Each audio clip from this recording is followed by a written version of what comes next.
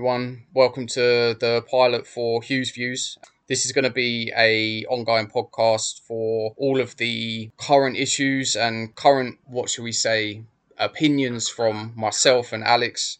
We'll be meeting up a couple of times a week just to go through all things football, all the way through the leagues, UK, European, anything you can think of. Just a quick one from our sponsor today. Please go and visit Amphibian Apparel. They are looking at gym wear and basically trying to get people more active this year. Their stuff is top class, so please go and give them a shout out. I will pop a link to their socials on this post. So, Alex, you want to introduce yourself a little bit? Yeah, good morning, good afternoon, good evening, wherever you're listening from. You listen to Hughes Views, myself and Dan. Dan said we're sponsored by Amphibian Apparel, whatever the situation, home, streetwear and sports, there are no excuses. So I guess we'll go straight into this week's agenda, Dan. I know we've touched base briefly. Obviously the start of February means that the January transfer window is firmly shut now. No big money spent really. I think COVID-19 restrictions in place across Europe and the world means that no big deals, not a lot of cash was splashed, you could say. It's the quietest window since 2012. Which was the last time you'd have to go back to see where 100 million was spent in a window. Ironically, if you go back 12 months, January 2020 was the second highest window with a net value of 230 million spent. So it just shows, I guess, COVID-19 has had such an impact on the world as a whole, but in football as well, which some people can use as a getaway.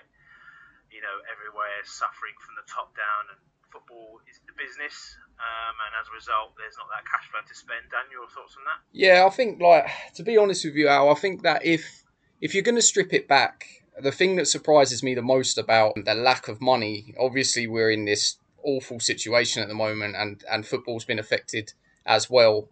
But if you just look at let's start at the top. Let's look at the Premier League.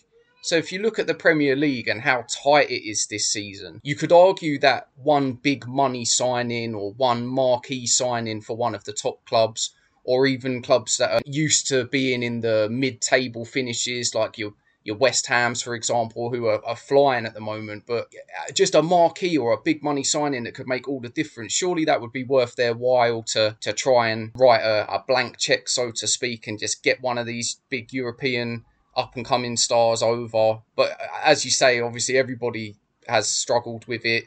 The fact that you mentioned that it's the lowest and quietest window in nearly a decade, it's just crazy how it's been affected. So, from my perspective, if you look at Liverpool, obviously they've struggled. I know they brought in a couple of centre-back options, but they're not what you would expect the Premier League champions to sign in that window. I think, what was it, the lad from Preston? Ben Davies, yeah. And I think I tend to agree with you. I think Liverpool have obviously been crying out for a Virgil van Dijk replacement, right? And we can see that they're struggling this season, whereas last season they were winning ugly. They're turning these 1-0s into 1-0s, and they were turning these little losses into points, wherever they could. And let's admit it, they ran away with it in the end. Man City, on the other hand, they had a quiet season last season. They've brought in the likes of Ruben Diaz, and he's been absolutely phenomenal at the back. He's almost a like-for-like replacement for someone like Vincent Kompany. They've been crying out for a leader like that. And, it's no secret that Liverpool are really struggling at the moment. Their pressing game isn't probably as clinical as it was last season. You look through the team, that reliance of Mane, Salah, Firmino for the goals. If that doesn't come about, the squad players like Shaqiri, Minamino, it hasn't really come to fruition. And Klopp has said, we can't be a big signing. We can't be a big signing team. We haven't got that money to spend. And I think you're right. I think that marquee signing was void across that whole window.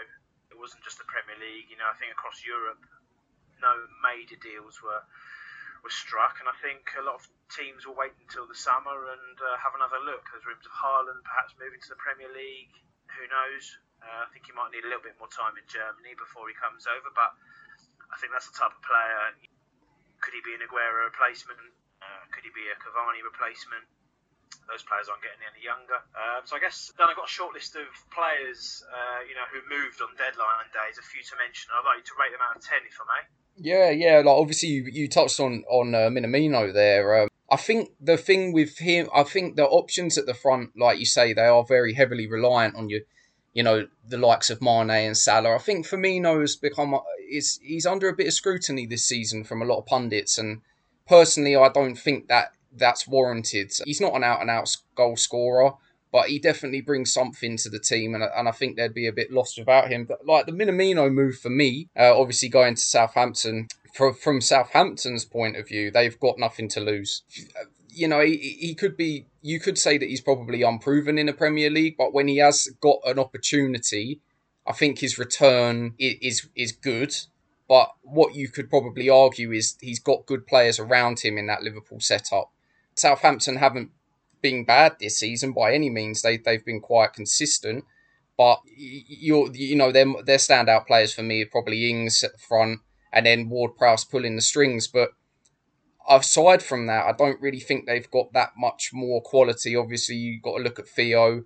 But again, like you sort of touched on Cavani, Aguero, how old is Theo now? He's been around for forever and a day. So, you could argue that they bringing in Minamino would maybe freshen it up a little. For me, like I say, obviously, I'll repeat that they didn't really have anything to lose with that move. Minamino gets a fresh start, and he'll be able to sort of, if he can hit the ground running, I think it could really transform their season, transform their luck. So I think another one for me, I know we touched on it before the show, but Maitland-Niles from Arsenal to West Brom, that is a coup for me. A versatile player that can play in different positions on the pitch. He's hungry. I was speaking to a friend of mine in the week actually, and he is an Arsenal fan. And his opinion was that Maitland-Niles wants to play in the midfield. So obviously, in the options they have in midfield is quite broad, and I think Arteta likes him in that back line. So I don't know what your thoughts are, but I think maybe if he gets an opportunity to play in the midfield at West Brom, it could kickstart his Premier League career. Will Ainsley Maitland-Niles be the difference between survival and relegation? I'm not sure. There's a lot of players at the back there at West Brom. They've been around a long time. It might be a bit unfair to call West Brom a yo-yo team, but they're one of those clubs, the likes of Norwich as well. They go up, they go down. They go up, they go down. Carl Bartley, he stayed there. He was part of the promotion-winning team, and he's still there this season. Ajayi is the same. They have moments of class, and you think, Allardyce is really putting them to the sword in training. Do I think they have enough? I don't think so. I don't think Ainsley Maitland-Niles will be the man to keep them up. Do it alone. No. But I think the experience he will get from being at West Brom for the last half of the season, he can look at the likes of Smith Rowe, Saka at Arsenal and think, do you know what, I can be in that squad next season. I just need a run of games. So I guess Ainsley Maitland-Niles out of 10, Dan, what would you say? I don't know. Like you say, let's see what happens at the end of the season. I don't think single-handedly he can keep them up. So let's go for maybe a 5 or a 6. I think Minamino? Yeah, for Minamino, for me, I'm really excited to see what he can do. I'm just hoping he can get the chance. So in terms of the move in the window, without watching him at Southampton, I'll probably give that an 8. Just to touch on what you were saying about Maitland-Niles there, Al. So, from a perspective of Sam Allardyce, I think he will be a little bit frustrated about not being able to potentially bring in some of the targets he was looking at in the window. If you look at his time at Palace, where he went and sort of similar situation, and they were sitting right at the bottom of the table there, and I think he got a little bit of a war chest. He brought in Mamadou Sakho, big, strong defender, Milivojevic over from the European scene, and he was being able to get those sort of signings over the line and getting them to gel quite quickly. And obviously Sakho, big leader, didn't work out for him at Liverpool, but he was playing in the French national team when he went to Palace. So not being able to have that at West Brom, I don't know what their situation was. I don't know whether they had any money that they could free up, but I think Big Sam will be very, very disappointed in that window. And as you say, Maitland-Niles probably won't be the difference. I don't think he'll necessarily care come the end of the season. I think he'll be looking to go back to Arsenal and, like you quite rightly say, break into that starting 11. Totally mover on deadline day was Josh King. Relegated with Bournemouth last season, we all thought he would move in the summer. In the end, that move didn't materialise. He went to Everton on deadline day, Dan. What did you rate that signing out of 10? I think the thing with King is that he had so many options, and I think it was quite well documented in the summer that he could have went to a top side. If I'm not mistaken, I think he was linked loosely with Man United because of that link with Ole Gunnar Solskjaer. So for me, great player. Probably a little bit of a situation where he might have kicked his toys out the pram a little bit because he didn't get that summer move and he was just waiting on the newest window to try and force a move. Now, we do see that quite often now. Players, you don't get players, once they have it in their head they're going to leave a club, that's it. Big move for him. And obviously playing with some top players at Everton and a really well-established coach in Ancelotti. So I'd say it's probably, from an Everton perspective, maybe their fans probably think that it's not that big of a deal. They do have a lot of attacking options. They've got Richarlison, Calvert-Lewin is firing on all cylinders at the moment. Obviously, Rodriguez is world-class even now. But for me, I'd probably give that a 9, strong 9. What about yourself? I think you're right. It's not the James Rodriguez, it's not the Richarlison type signing. But we know that he can score goals in the Premier League. If Ancelotti looks to the bench and goes, who can I bring on if I need a goal? I think Josh King's your man, isn't he? Personally, 8 out of 10, but it's hard, isn't it? Strikers are judged on goals. And so, who knows between now and May, June, will Josh King be the difference between Everton getting top 6 or not? Question, isn't it? Sorry, Dan, another Josh that moved was Josh Maja from Bordeaux to Fulham. Now, we all know about Maja's well-publicised move in the documentary Sunderland Till I Die. I think the talk was rife back when he moved from Sunderland. He now goes to a team who are fighting relegation again. You could probably put him in the same bracket as West Brom and Norwich. You've got Fulham. Out of 10, Josh Maja, Bordeaux to Fulham, Dan? Yeah, good signing. Like you say, anybody that's seen that documentary will know that he was maybe a little bit premature in his ability. Don't get me wrong, he scored bags of goals for Sunderland, but I think he got too big for his boots. He wanted a big UK move. He wanted to come straight into the Premier League. Had to go abroad to learn his trade, so to speak. Now he's back. Obviously, Fulham are fighting for their lives as well this season. So, yeah, great signing for them. It gives them another option. I can see Scott Parker putting him straight in. If I'm honest, Mitrovic hasn't been up to much this year. And you're getting a completely different striker. You're getting, a striker that can get in behind.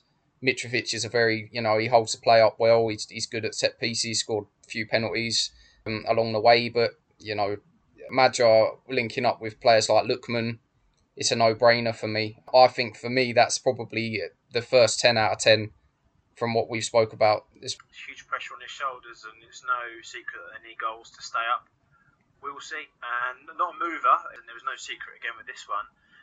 Dele Alli at Spurs. What next for Ali? We know that him and Mourinho perhaps don't see eye to eye. He hasn't really had a chance in a struggling Spurs side, you could say. So what's he got to do to get into that team? And like I say, Dan, what next for Dele Alli?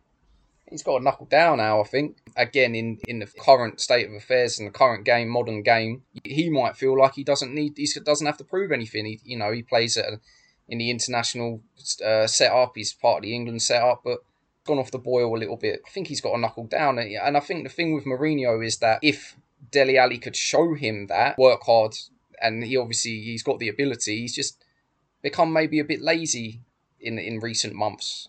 But he did play his best football under Pochettino now, so obviously we know that he was heavily linked with PSG, probably because of that reunion. But if he was to go abroad, he might be able to resurrect his career, but he also could kiss goodbye to his England career. There isn't that many English players playing abroad that are in the England setup. Obviously, Sancho is the one that is still, going to probably be one of our rising stars in the next few European tournaments, but I think Dele Alli's got to weigh up whether he wants to knuckle down or sort of throw the towel in, and he'll end up being a bit of a journeyman, I think. I think he'll go to a number of clubs over the next few years rather than staying at Spurs. Yeah, I think that's spot on. I think a lot of these players are looking at the Euros coming up in the summer. Well, allegedly coming up in the summer.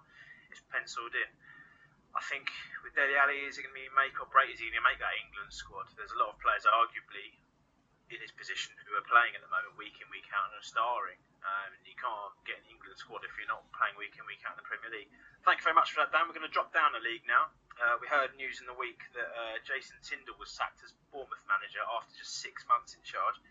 He leaves Bournemouth sixth in the table, 8 points off the automatic promotion places and 13 points behind Norwich at the time of research. Is it time that the bigger players in Bournemouth stepped up? We've got the likes of Jack Wilshere there on a short-term deal, got David Brooks, Dominic Solanke, cost £19 million in the January 2019 window, and they've had Josh King prior to his Everton move. Dan, was Jason Tindall the right man for the job? The thing with any of these clubs that sort of drop down in, they get relegated and then everybody wants to see a rebuild and huge pressure on his shoulders, I think.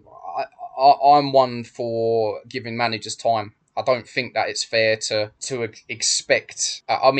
Bournemouth fans will be expecting to come straight back up into the Premier League. Don't get me wrong. And with the players that you've outlined, there's no reason why they shouldn't be trying to push. But from experience, I think most fans know that the Championship is the hardest league probably across Europe, if not the world, to get out of. You've got probably half, maybe even 2/3 of those teams in the current Championship that have played in the top league. So there is so much pressure on any manager at that level. Don't like to see anyone lose their jobs, but I don't think that he's going to struggle to get into another side, probably again at Championship level.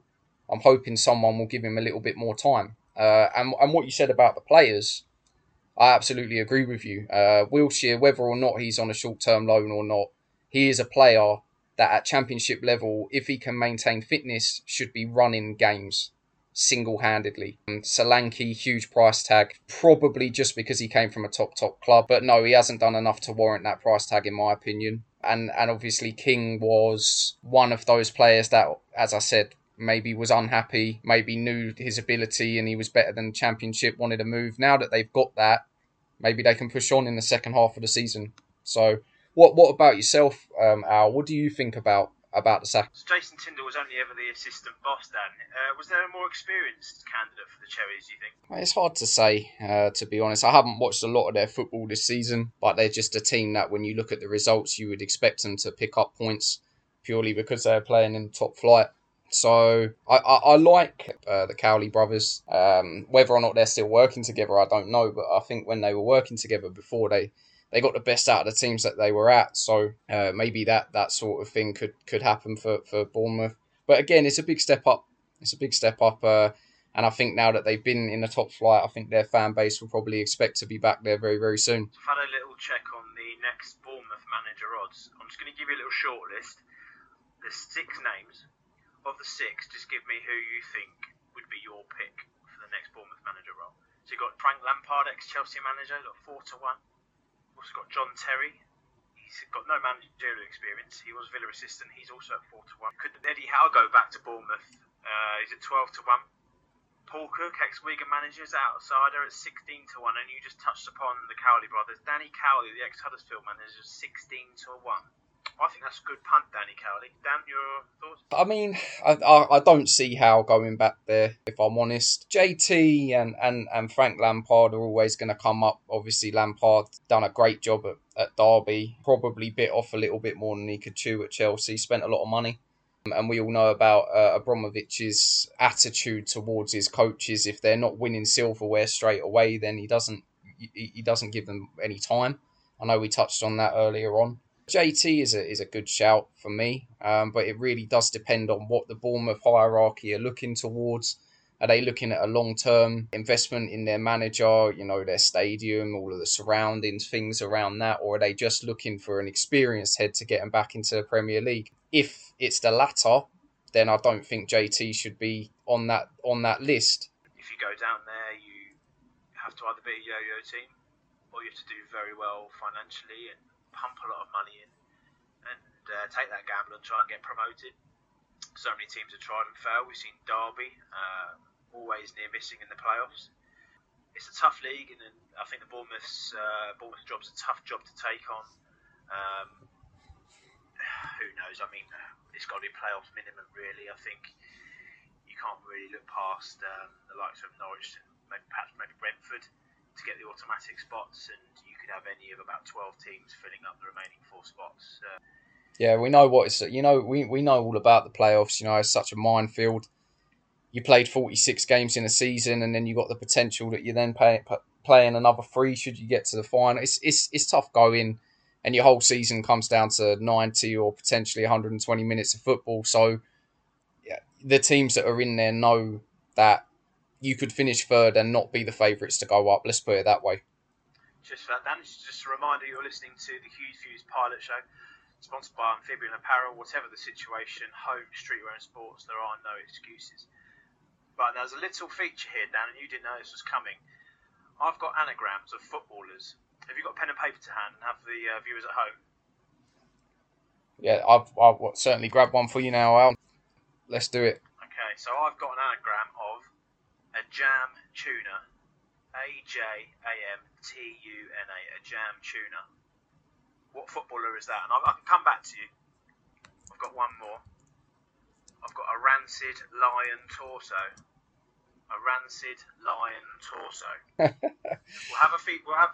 go through the next topic here, and then I'll come back to you. And I expect there's a couple of listeners who have already nailed these two already. Okay, so going back to the Premier League, Dan. Midweek, Southampton won the end of another 9-0 defeat. This happened twice in 2 seasons. They're a side not really in any relegation trouble. Will we see another reaction as we previously did? And I guess I'll put it to you, Dan. What's going through the players' heads after some of the same squad were in the match day squad versus Leicester, and they lost 9-0 at home in October 2019. So we're barely, 2 years on from that, and a lot of players don't even lose 9-0 once in their footballing career, their professional career. But for that to happen twice within 2 seasons, where does Southampton go? Where does Ralph Hasenhüttl go from here? I think you've got to spare a thought for the goalkeeper first and foremost, and I would say the back line as well. What I would say, Al, about that result was it's damage limitations. 10 men inside, 80 seconds of the game. For anyone that hasn't seen it at home, I'm sure that they have, but what an absolute howler of a challenge on the debut for that young lad, I believe. I was going to say, on his debut as well, that's tough going.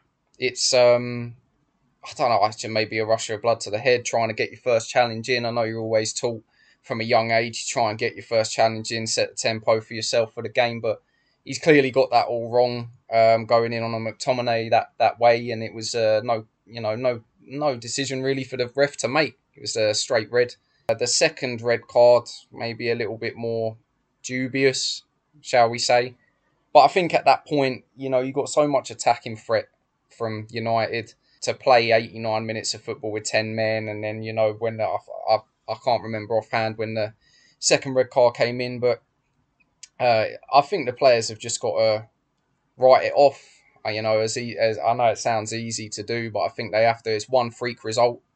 As you quite rightly mentioned, they haven't exactly struggled this season. They've been quite consistent.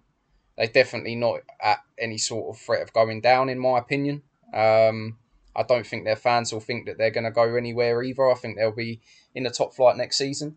But I think for Southampton, for me, they're a club I'd like to see maybe put a bit of a cup run together. Unless they... Well, up until a few years ago, obviously, they brought a few players through their academy set up, but they haven't really brought anyone through recently. They've looked at other clubs for young talent. Obviously, Walker Peters coming down to the coast to play there. But I think for me, I'd like to see them put a little cup run together, maybe put a bit of silverware in that cabinet, because they are a club that you would associate with top flight football. But yeah, I just think they just need to write that off, mate. I think the manager and the coaching staff need to do their job as well. Tell them not to, dwell on it so much and just go out and just express themselves in the next game, I think. I want to chuck a couple of stats at you, Dan.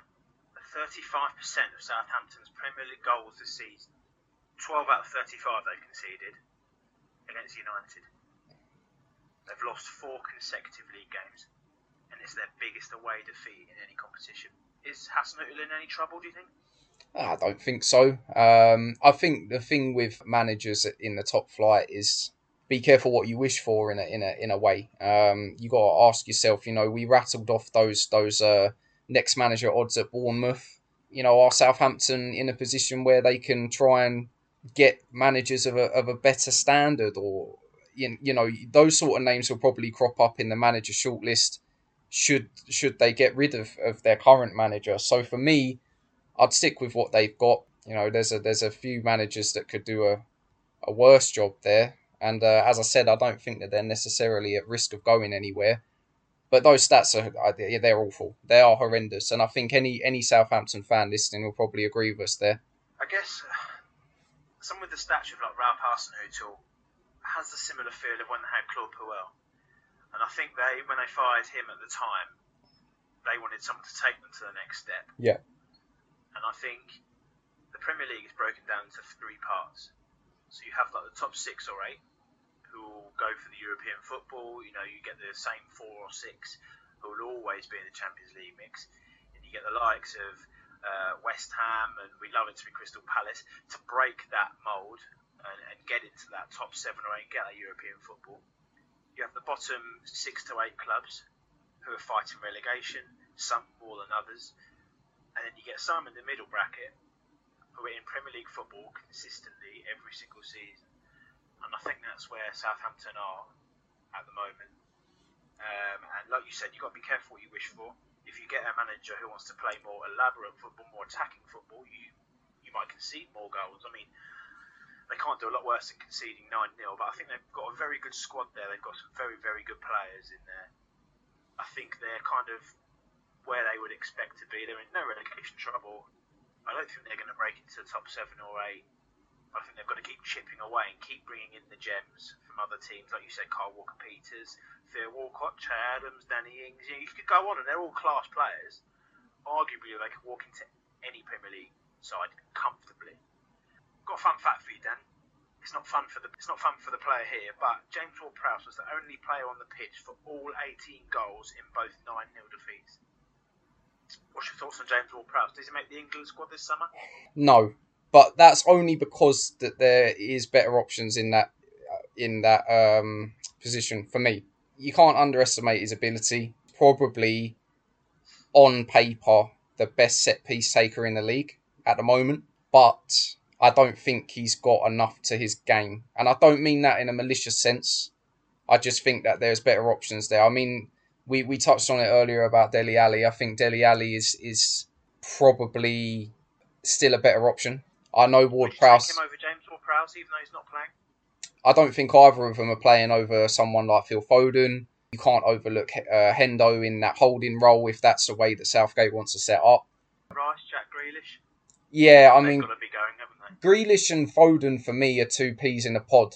There'll be a lot of people out there saying, "Oh, that's ridiculous. You can't make that sort of comparison." But they just play with no fear, and that's very rare to see now. I would take them both, but do they? We could have a Lampard-Gerrard situation on our hands with the 2 of them, because they are very similar players. They want to drive at defences, but do you have more than one player in your team to do that? Do you see where I'm coming from here? It's a tough one for Southgate. It's a nice problem to have. There's a lot of players, at his disposal. I don't think England really have ever had it so good. I know we've had, the early 2000s where we were all tipped to win a tournament. We had a prime Wayne Rooney, and in the 90s, we hit the bar a couple of times. Yeah, I think the 06 squad. I think everybody in the country will probably agree with us in saying that that was the golden generation. There was no way that we deserved to win something with that squad. You touched on prime Rooney. We had Gerrard and Lampard, albeit they had their issues. David Beckham, Michael Owen, Rio. Like the list goes on. I don't know how we were very, very unfortunate not to come away with anything. But like you say, see what the future holds. We obviously done very, very well in recent tournaments. Harry Kane is the forefront, our firing line. So what I would say is it would be good to get another striker, so we're not so reliant on him. But with talks of the Euros, I want us to get on a plane and fly to the south of France. In the week, Andre Villas-Boas has been under fire. He offered his resignation after disagreeing with the club's sporting policy. It comes after the signing of Celtic midfielder Olivier Ntcham from Celtic, a player who Villas-Boas openly said he didn't want, and he quoted him as never on his list. I just want to give you a little bit of a breakdown of what's happened with Marseille. There's a bit more to it than this. 300 Marseille fans attacked officers at their training centre last Saturday, causing their home league game against Rennes to be postponed. There's been a number of protests in recent weeks after the fans have become disgruntled over how the club's being run on and off the pitch. Andre Villas-Boas quoted during a press conference on Tuesday, "I'm waiting for an answer. It could be no, and then we will continue. I don't want any money. I just want to leave." Dan, what message does that send to Olivier Ntcham following his transfer move? It definitely sounds like Villas-Boas didn't want the player at the club, wasn't one of his targets. But this is again, this is my opinion, but I think that this is one of those situations where, are you the manager or are you the head coach? And there is a big difference in those two titles. It sounds to me that over in Marseille there's a real lack of communication between the board and Villas-Boas, and there seems to be decisions made that are over his head. Now, if it was me in his shoes, I would probably have done the same thing. We've obviously seen him here in the UK. He doesn't really exactly come across as a manager that's not going to cooperate with his club. Always comes across very well in interviews. So I can't see him causing a problem unless there was a problem to be caused. I think he's done the right thing. I agree. Yeah. You touched upon the difference between a head coach and a manager. I'm a firm believer a manager should be in charge of who he brings through the door. He has that conversation with the chairman. How much transfer budget has he got? What's the wage budget? Realistically, what players is he going to move on? Let him have the power to bring in who he likes, because at the end of the day, it's up to the manager to get the results, and it's always the managers who get fired. Yeah. Wherever the squad, the players remain. They might get sold at an opportunity, but we've seen the culture, especially in the last 20 years or so, managers don't get long before they get fired. So, I don't agree with the head coach role. I think the manager should be in charge to spend the money. If he doesn't want Ntcham, why are the Marseille board bringing him in? What does that say to Andre Villas-Boas? He's been manager since 2019, so he's had a couple of years. Marseille have been in the Champions League. They might not win a title with the likes of PSG, Lyon. Fine. I think they're not on their list. I think Villas-Boas has got every right to say, thanks, but I'm done here. Yeah, on board with that 100%. I think to me it sounds like the board and the hierarchy at the club are planning for life without him, and I think he knows that, which is why he's obviously offered that resignation. And now, from their standpoint, they're probably panicking because they didn't expect that from him. So, like you say, with the teams from a domestic point of view, they probably won't ever win a title without some real investment or without a bit of luck from bringing young players through. But it's a little bit like Germany and the Bundesliga.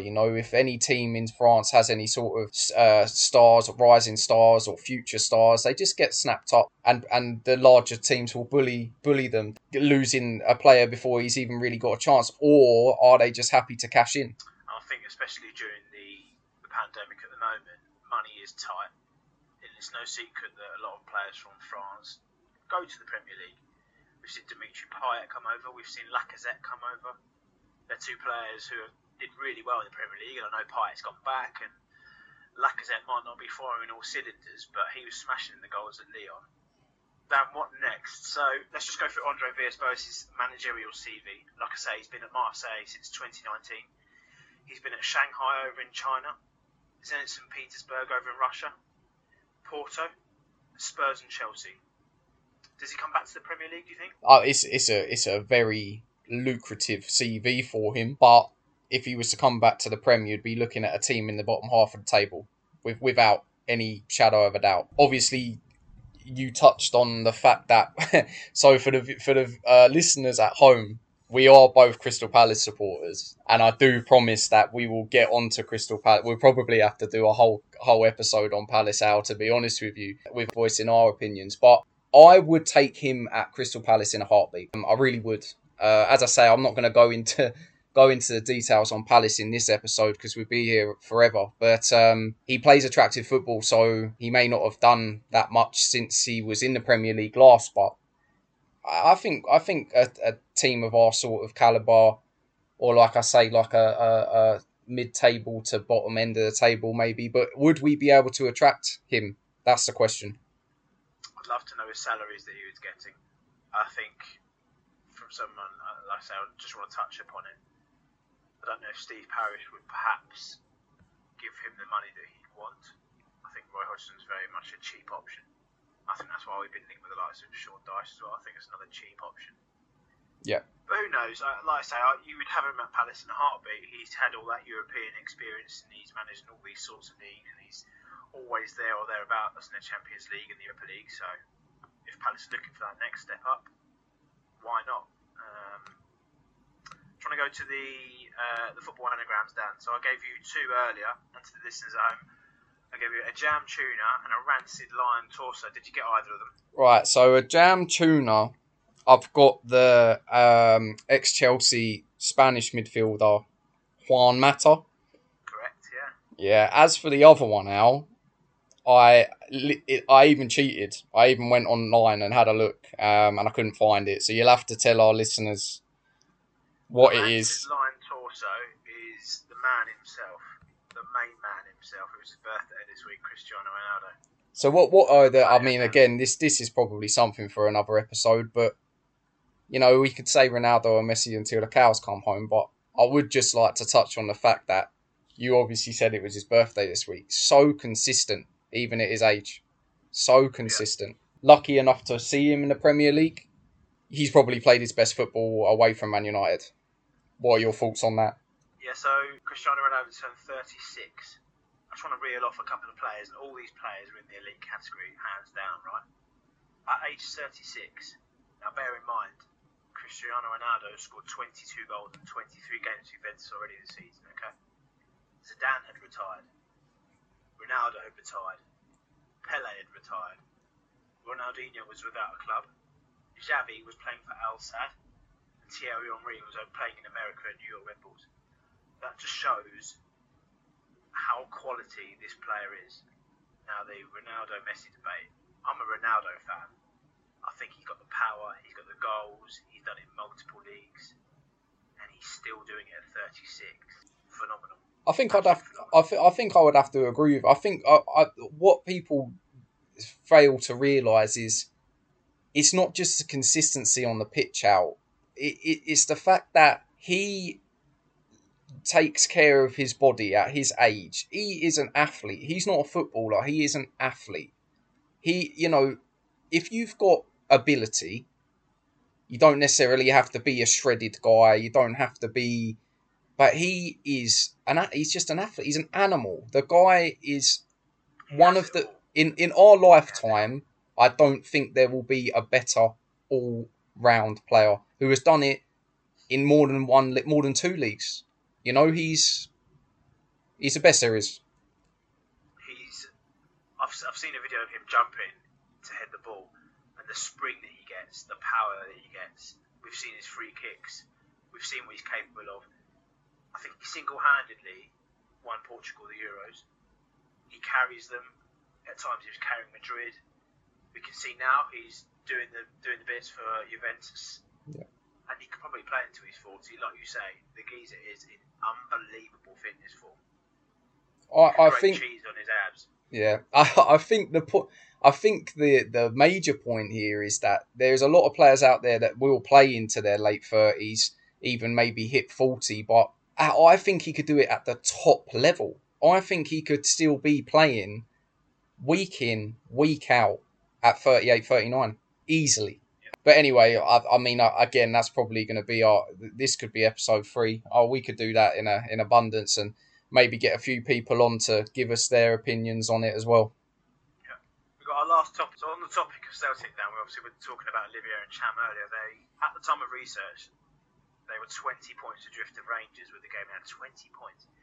It's inevitable that Rangers have won the league. Have they turned on the tide? Will their title win lead to a flurry of trophies at Ibrox now, Dan? I mean, you're opening up a can of worms here. I think we could lose a few listeners. We could gain a few listeners with this one. But from an unbiased perspective, I don't think that the title is won yet. I know a lot will laugh at that, but you know, I think that mentality at Rangers as well is why they're doing so well. I think they're 5 wins away. Yeah, I think Gerrard has sort of embedded in the players that every game is a cup final. He hasn't necessarily spent a lot in the time that he's been there. Obviously, we know about Rangers' financial troubles in recent years, so I don't think there is really that much of a treasure chest for him to get at anyway. But one player in particular that has looked far and above better than the quality that I've seen in SPFL is Ryan Kent. He glides past players like they're not even there. And I think we could probably see him return to England very soon. Oh, yeah, because he's ex-Liverpool, isn't he? Yeah, and I think that Gerrard, should he come back into England to manage, might pull him with him. That's my worry for Rangers in the future. I think it's no secret that one day Steven Gerrard will be Liverpool manager. That will happen. I went to Chelsea probably too early. I think Gerrard's gone about it the right way. Learn his trade for a couple of seasons. Win the league, fine. Go over to Liverpool. I don't think Klopp's going to go anywhere anytime soon. So Gerrard may need a stopgap in between. Yeah. Maybe he goes to a team, dare I say it, like Crystal Palace, mid-Premiership. See how you fare. Use Liverpool as a step up. I don't think Klopp's going to go anywhere. I don't see it out. I don't. Coincidentally, correct me if I'm wrong here, but I think that Klopp's contract and Gerrard's contract both run out at their current clubs in the same summer of 2023. So it makes perfect sense for Gerrard to stay up in Scotland, potentially win back-to-back titles, maybe even a treble. I think he'd want to have a go at defending it as well. Yeah. I think after Celtic winning 9, yes, that he's not going to win 1 and go, I'm off. I think you're right. It's probably hope rather than judgment. I'd love Gerrard at Palace. I think you're right. I think he will stay there at least 1 more season. Whether he goes before 2023, I don't know. I was going to ask you what next for Steven Gerrard. I think he's going to stay there, isn't he? He's going to stay there, try and defend the title. He's waiting for that Liverpool job. All they'd have to do is pick up the phone. He'd be packing his bags that night. I think so. He'd go to Liverpool in a heartbeat. I think so.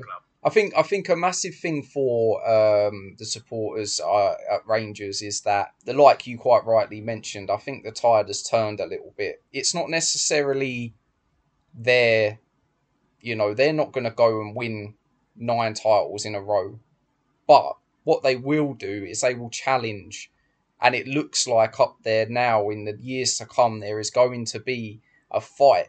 You could argue that Celtic potentially got a free run at the league for a number of years because obviously Rangers had to go all the way down to the bottom and work their way back up. Now they seem to be back. I actually watched the Old Firm earlier on this season, and it was chalk and cheese. There was only one team in that game, but that you could argue that that's because of Lennon. That could be because of things off of the pitch at Celtic. That could be. Do you throw the towel in? I think that, am I right in saying that potentially Rangers could win the league at Celtic Park this year? You just wouldn't want that to happen if you were a Celtic supporter. But I don't see it going any other way. I actually think they'll probably win it before that. Celtic, if they continue to drop points, totally.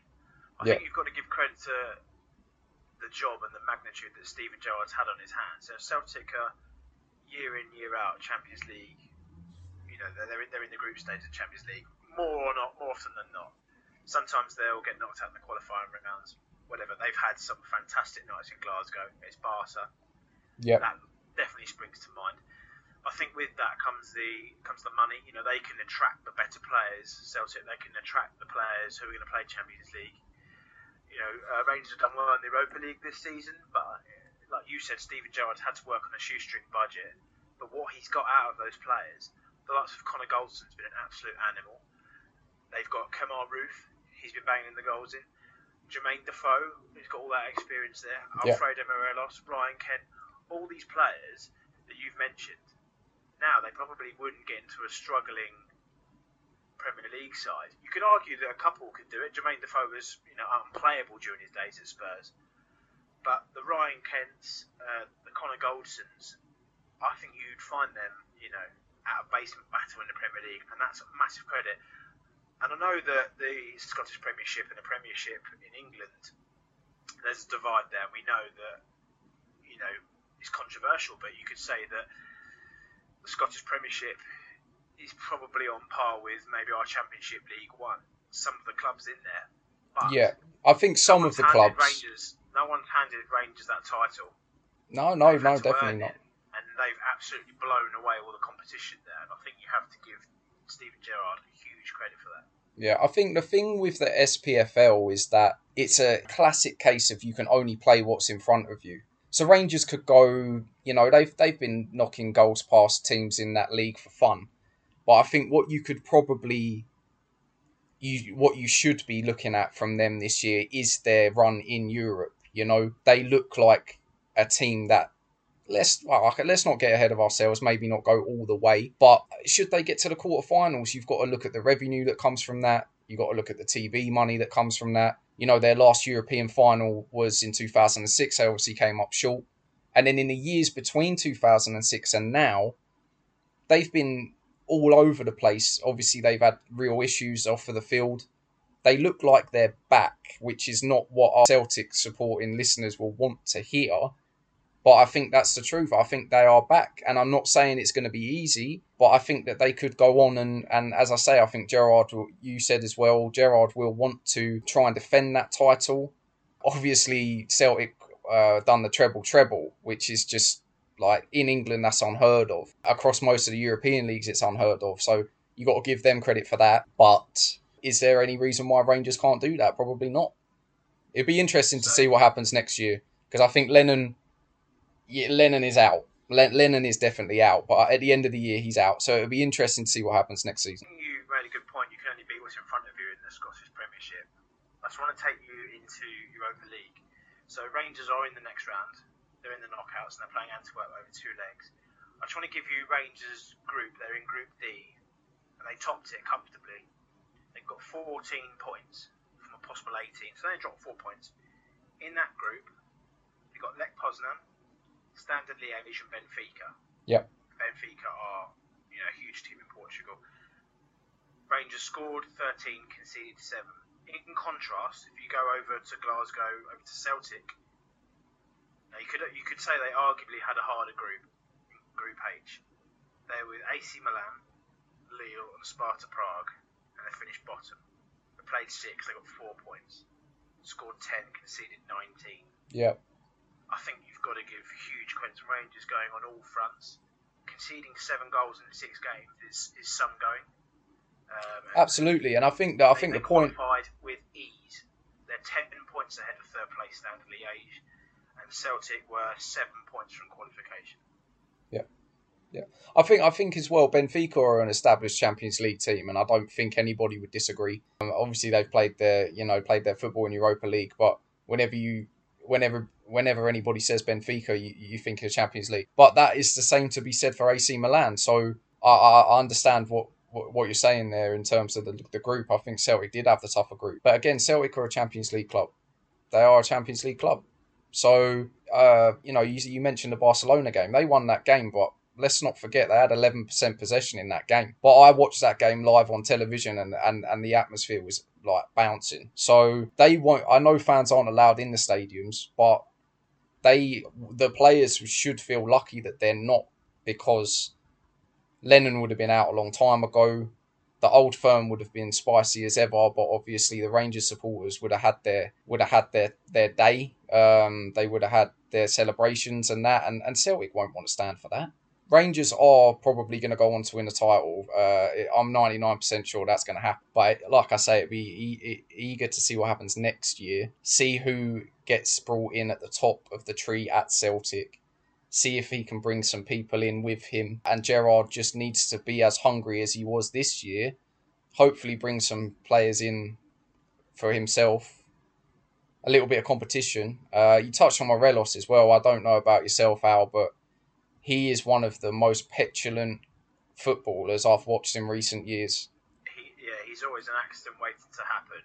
I don't have it to hand, but I'd love to see his disciplinary record.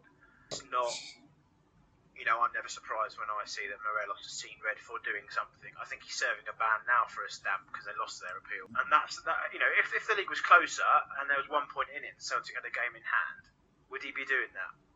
I don't know, but he refused. Yeah, I think the thing is he has done. I think last season in the Old Firm game, if I'm not mistaken, he was sent off for he was goaded and he just reacted and he got sent off. And, you know, you could argue you need to get that out of your game if you're going to be a top player. Gerrard sticks with him.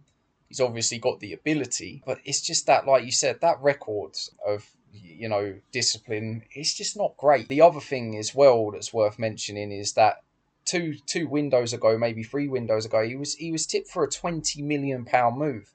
£20 million could rejuvenate that entire Rangers team. So I think that, from my opinion, they probably should have cashed in because they're not exactly doing. You know, most of their goals are coming from right back. That James Tavernier scored like double figures this season. I know he takes penalties, but he's been a class apart. Cheers for that, Dan. That's probably all we've got time for this week. So let us know on the Instagram handles on Hughes Views what you'd like to hear, a topic that you perhaps like us to cover. And remember to visit Amphibian Apparel, whatever the situation, home, streetwear and sports, there are no excuses. Cheers, Dan, and I look forward to next week, mate. Yeah, cheers out. Speak to you soon.